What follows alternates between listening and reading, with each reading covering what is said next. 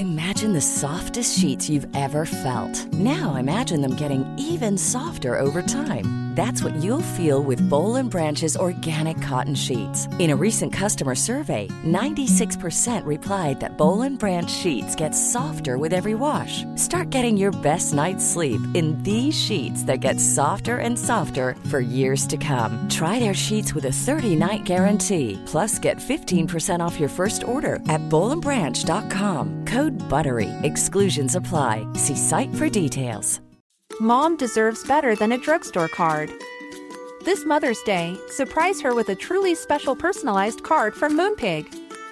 Add your favorite photos, a heartfelt message, and we'll even mail it for you the same day, all for just $5. From mom to grandma, we have something to celebrate every mom in your life. Every mom deserves a Moonpig card. Get 50% off your first card at moonpig.com. Moonpig.com.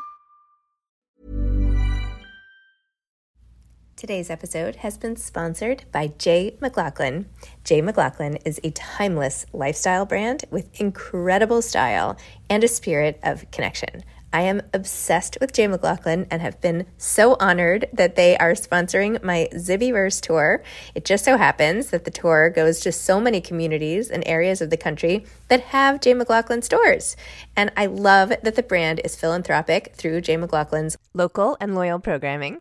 Host store events to give back to organizations that are meaningful to J. McLaughlin's local communities.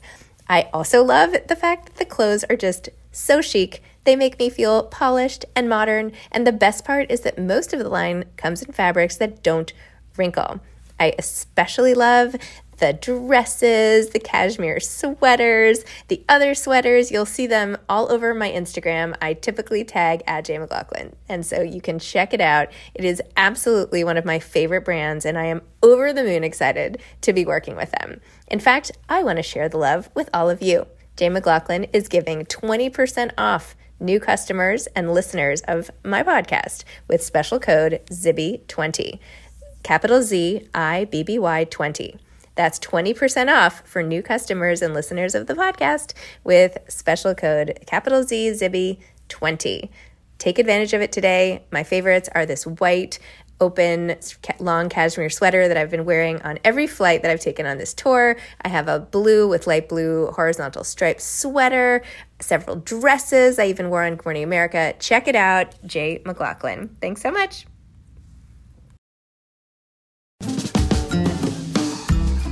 Hi, I'm Zibby Owens, the creator and host of the award-winning podcast that you're listening to right now. Thank you so much, called Moms Don't Have Time to Read Books. It is a daily podcast, 365 days a year, and each day we talk to an author about all of the things related to their career, their book, their life, and more in 30 minutes or less, because who has time? I am now an author myself, although I wasn't when I started this podcast, and you can get my new memoir, Bookends, a memoir of love, loss, and literature, wherever books are sold starting July 1st, and my children's book, Princess Charming. You can learn more about me at zibbyowens.com, but really you're here to learn more about the authors, and that is what we're going to do.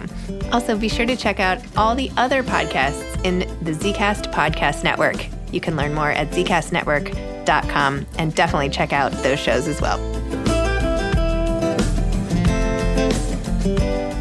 Kim Dower is the author of I Wore This Dress Today for You, Mom. She is the author of 5 highly acclaimed collections of poetry. Dower's poems have been featured on Garrison Keillor's The Writer's Almanac and Ted Koozer's American Life and Poetry, as well as in many journals and anthologies. She was City Poet Laureate of West Hollywood from 2016 to 2018 and teaches poetry workshops for Antioch University, UCLA Extension, West Hollywood Library, and the Hollywood LGBT Senior Center.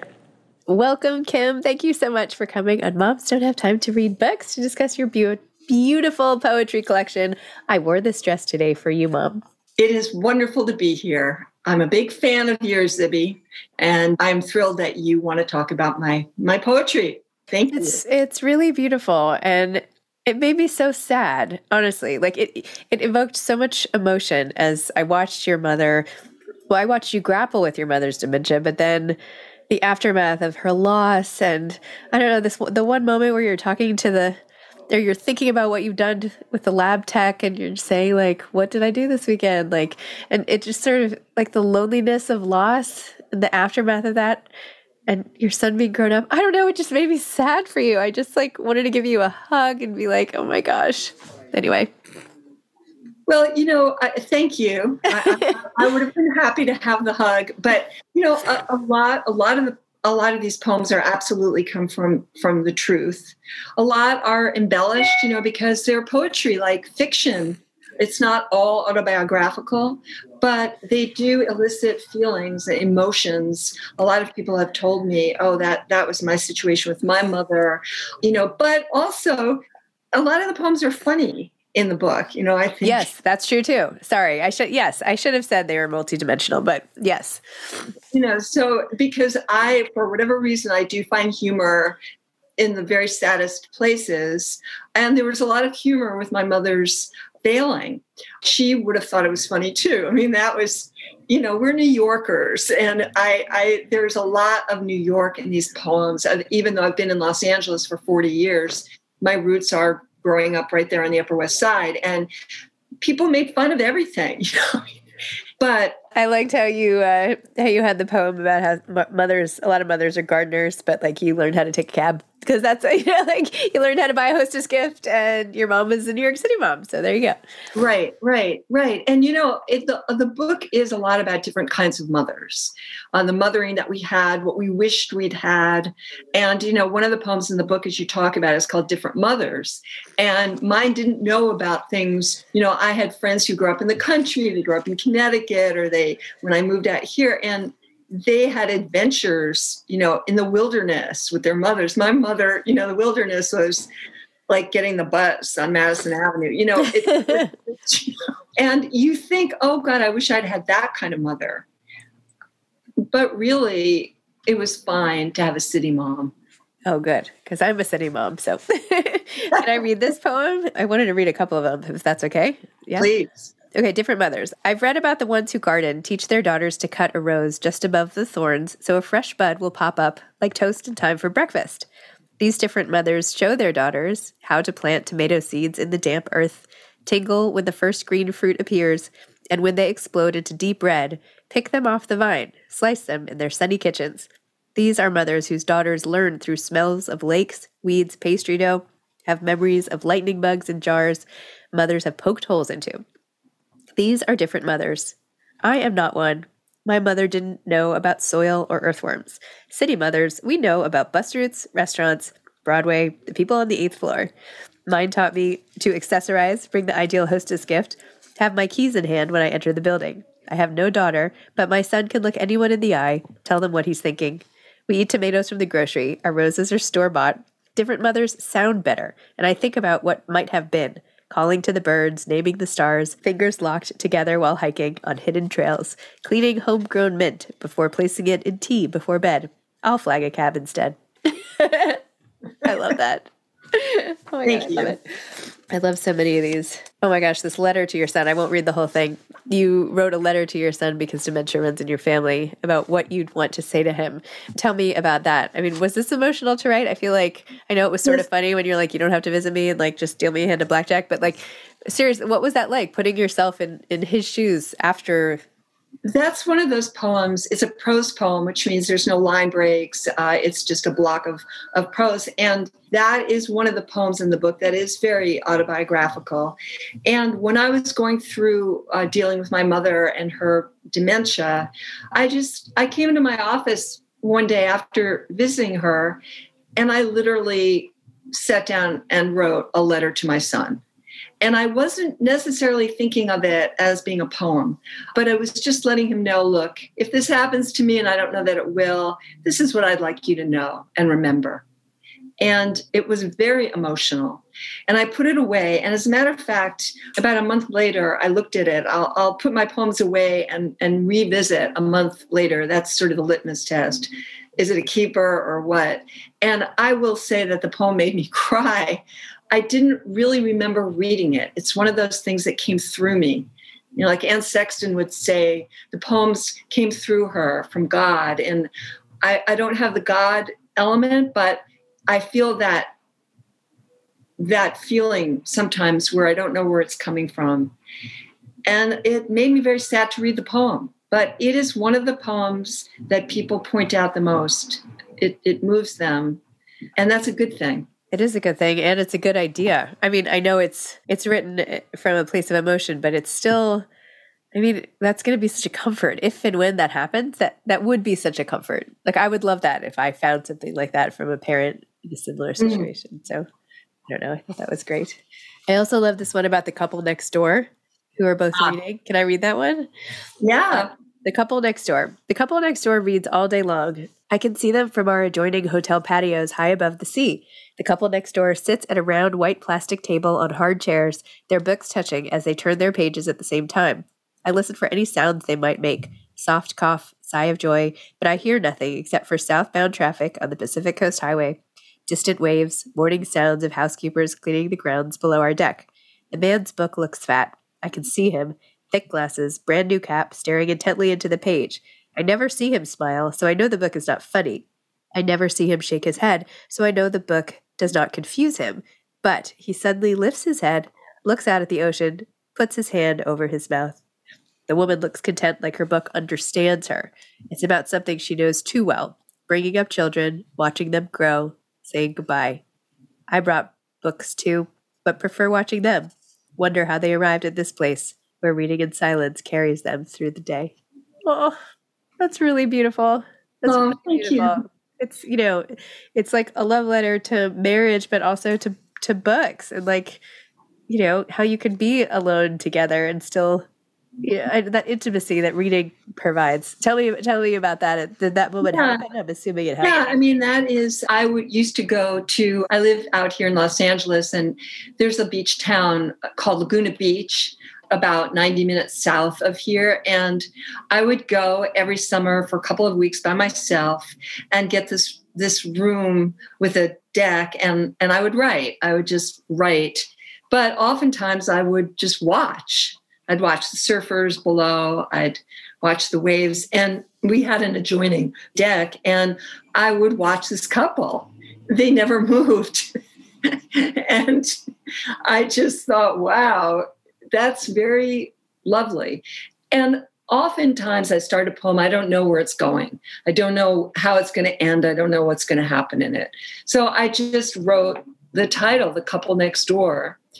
And that's what happened with this poem. So yeah, they were something. And then even with your mom, who keeps getting mail and wanting to call your mom when the flight lands. Oh my gosh, each poem is just its own little moment, its little glimpse into the everyday scenes that are somehow different because of who is absent and the meaning that imbues. It's really beautiful the way you did that. I feel like she would be so happy. I think she would be really happy. And, I'll also say that she would also think some of these are funny. And I would read one if you would like, but it's a poem that I end my readings with because people do get a little sad. And I want to say, there's humor in the book too. And one of the things that we all will recognize is how we get irritated with our mothers. I mean, that's just the way it is. You have these conversations and it's like, oh, Mom, are you still talking? And, of course, mine hasn't talked in 10 years because she's been dead for 10 years, but I hear her voice a lot. And she was one of those sort of critical people where you'd have a conversation and the person would walk away and she'd say, oh, why doesn't she wear more makeup? Or she wears too much makeup. And and I think, oh God, Mom, why do you have to? But now that she's gone, I think I agree with a lot of what she So I thought about my mother. We have conversations now because that's what happens when people pass. You still are connected. So I'll read a poem called My Mother Baked Sugar Cookies. All right. So my mother baked sugar cookies in heaven, which is funny because she never baked here on earth. They have you doing that first thing, she told me. They have you baking right away, so you'll feel useful.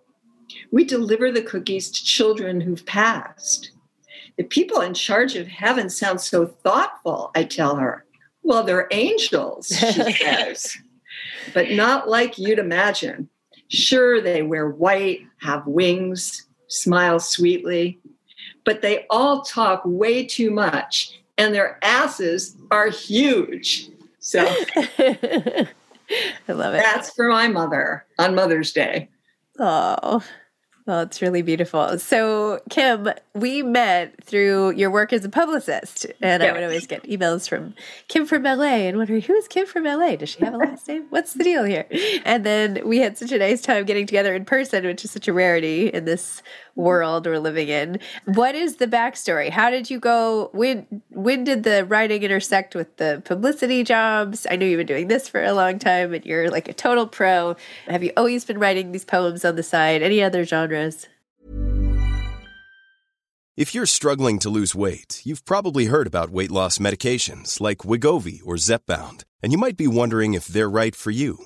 Meet PlushCare, a leading telehealth provider with doctors who are there for you day and night to partner with you in your weight loss journey. If you qualify, they can safely prescribe you medication from the comfort of your own home. To get started, visit plushcare.com/weightloss. That's plushcare.com/weightloss. plushcare.com/weightloss. Planning for your next trip? Elevate your travel style with Quince. Quince has all the jet-setting essentials you'll want for your next getaway, like European linen, premium luggage options, buttery soft Italian leather bags, and so much more. And is all priced at 50 to 80% less than similar brands. Plus, Quince only works with factories that use safe and ethical manufacturing practices.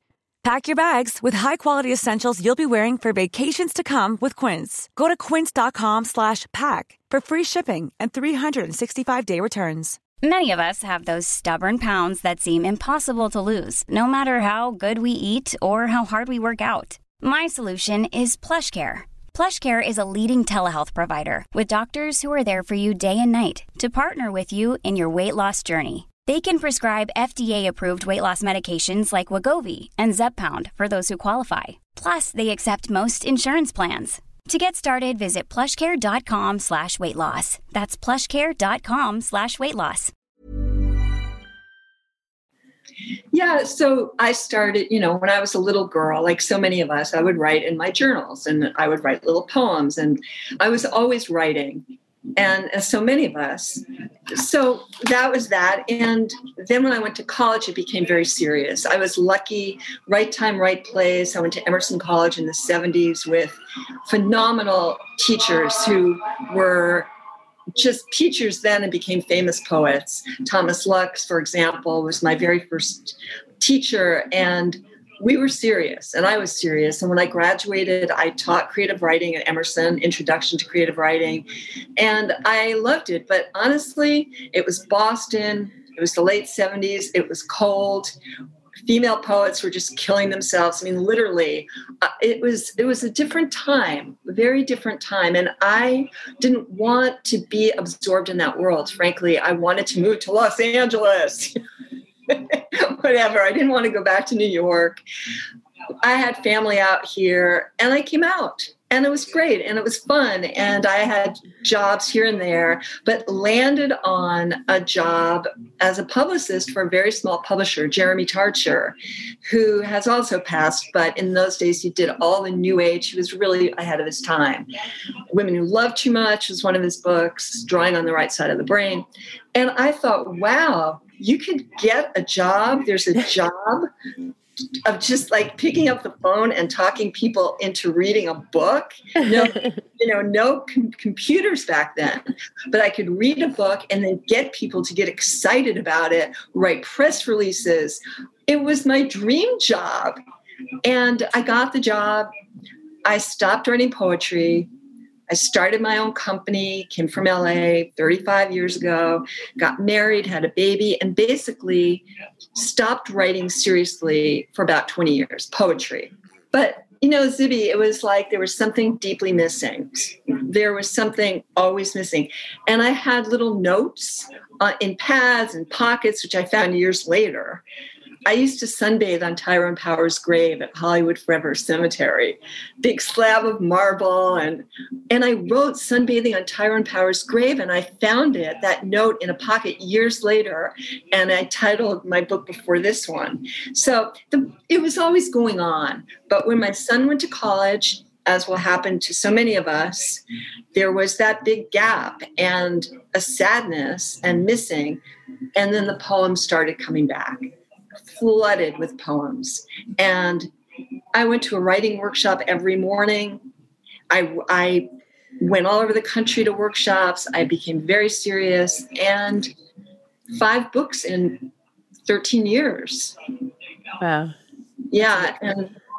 And I'll tell you, the writing poetry informs my publicity business. They really go hand in hand. I understand my authors. I know what they're going through because I've gone through it. I've been to the bookstore and the books didn't arrive, or there were 2 people and both of them were homeless and they were just there because it was warm inside. You know, I've been through all of it. And I also know what they want and what they need. So it's finally come together in a nice way. That's wonderful. That's really great. Are you working on your next collection already? Well, yeah, I write almost every day. And so the poems pile up. I have a folder on my computer called Poems in Play. Oh, I like that. I just put them in there. And when this is over, because I still have some cities I'm going to and readings, when this dies down, as you know, it's very exhausting. It's stimulating, but it also drains you. So you're excited and stimulated and drained all at the same time. It's a lot to unravel. And when you finally get home, it takes about a month to feel normal again. And at that point, I'm going to print out everything that's in my Poems in Play folder and see what's in there, you know? Could be something. I love that. That's amazing. What poets do you read, or what do you love to read? Oh, there's so many poets that I love. There's the old dead poets that inspired me at the beginning. I'm a huge William Carlos Williams fan. So much depends upon a red wheelbarrow glazed with rainwater beside the white chickens. And what that poem means is just to be able to see things and report on what you see, no ideas, but in things. But I'm also madly in love with Frank O'Hara and the whole New York school of poetry. You know, the day lady died, and Frank O'Hara would say a poem is like a phone call. That's what it should be like, a quick phone call. And I love his Poems About New York, and I love Thomas Lux's poems and the Surrealists, and then all the poems alive and writing today, Sharon Olds, Kim Adonisio, Ellen Bass. I mean, these women are amazing, and I teach them all the time, and Maya Angelou, and there's just so many. You know, people will say on a lot of these interviews, you know, I don't like poetry. I never really liked it, but your poems are so accessible. And I think, wow, that's a shame, because so many poems are accessible. And, you know, for us to say we don't like poetry is to say we don't like food. You know, there's something for everyone. And I hope to open that door for people. If you read my poems and connect and find them accessible, find other poets, because they're out there. It's just another way of organizing the words, right? The story can be, it's beautifully written sentences organized in an artful way. But you could take the words, you could make it short little essays, or you could call them something else. I mean, it's a lot about the form, right? It is. It's exactly right. It's a lot about the form, and poetry is, you know, as T.S. Eliot says, the most concise form of language. Yep. So you do have to chop away, keep it really concise.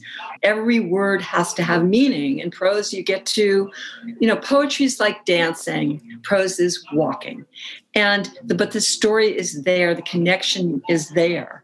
And you could read a poem a day, like a vitamin, and just feel infused with a connection or a feeling or an emotion. And that's an exciting thing. Yeah. That is an exciting thing. Yeah. Each one is like a little gift, right? It's like a little offering. They should just like slide you a poem with your bill. You know, you could almost like see it at a restaurant. Yeah. It's like, you just take it with you. And like, how nice would that be? If I had a restaurant, that's what I do. Now, listen, you know, the Poetry Society of America does a book every year called Poem a Day. And if you belong, you get a book, and you can tear the poems out. And I would often do on Thanksgiving and other holidays, I'd make my poor family, I think they like it now, but everyone would have a poem in front of their plate and they would have to read it. I would order it, read it aloud. And at first it's like, oh, Mom, and then everyone likes doing that because you read the poem in it and you literally are flooded with feeling. And we would talk about the poem. So I love the idea of a poem a day and handing people a poem. That's great. That's nice. I like it. Kim, this is so lovely. I wore this dress today for you, Mom. How else can people find you? Where should people find you? What's your website? What can they do to track you down? Well, I have a website like we all do, www.kimdowerpoetry.com. There's the website. There's poems from other books. There's way too much stuff on that website. Like, oh boy, but it's all there. And of course, this book should be available in all the great independent bookstores. If it's not, they'll order it. I'm a big indie bookstore fan, but for those of us who like to push buttons, it's right there on Amazon. I wore this dress today for you, Mom. I love to hear from people also. So through my website, there's an email and tell me what you think. I heard from a second grade teacher who read my poem Bottled Water to her class in the Midwest, and they were all arguing about, is it a funny poem or a sad poem? And what kind of bottled water do they drink? And when I got that, I just thought, thank you. Nothing else matters but this correspondence, That's beautiful. Amazing. Well, Kim, thank you so much. Thank you for the poetry. I'm going to give this to my mom on Mother's Day, actually. I've just decided. So thank you for that, too. And well, thank you. Thank you for everything you do for books and writers, which is a lot. It's my pleasure. Seriously. It really is. All right. Well, thank you. And hope to see you soon. Take care. Bye. Bye, Kim. Thank you.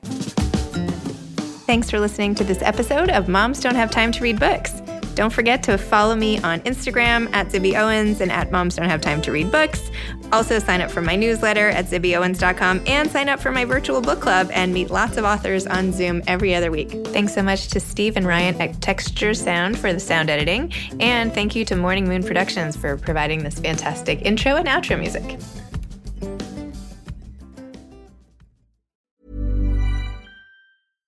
Mom deserves better than a drugstore card. This Mother's Day, surprise her with a truly special personalized card from Moonpig.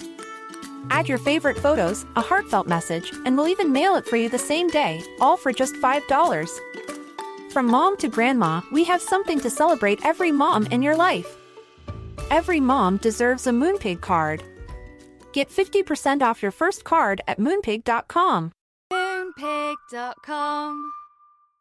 Imagine the softest sheets you've ever felt. Now imagine them getting even softer over time. That's what you'll feel with Boll & Branch's organic cotton sheets. In a recent customer survey, 96% replied that Boll & Branch sheets get softer with every wash. Start getting your best night's sleep in these sheets that get softer and softer for years to come. Try their sheets with a 30-night guarantee. Plus, get 15% off your first order at bollandbranch.com. Code BUTTERY. Exclusions apply. See site for details. Hi, I'm Daniel, founder of Pretty Litter. Cats and cat owners deserve better than any old-fashioned litter. That's why I teamed up with scientists and veterinarians to create Pretty Litter. Its innovative crystal formula has superior odor control and weighs up to 80% less than clay litter. Pretty Litter even monitors health by changing colors to help detect early signs of potential illness. It's the world's smartest kitty litter. Go to prettylitter.com and use code ACAST for 20% off your first order and a free cat toy. Terms and conditions apply. See site for details.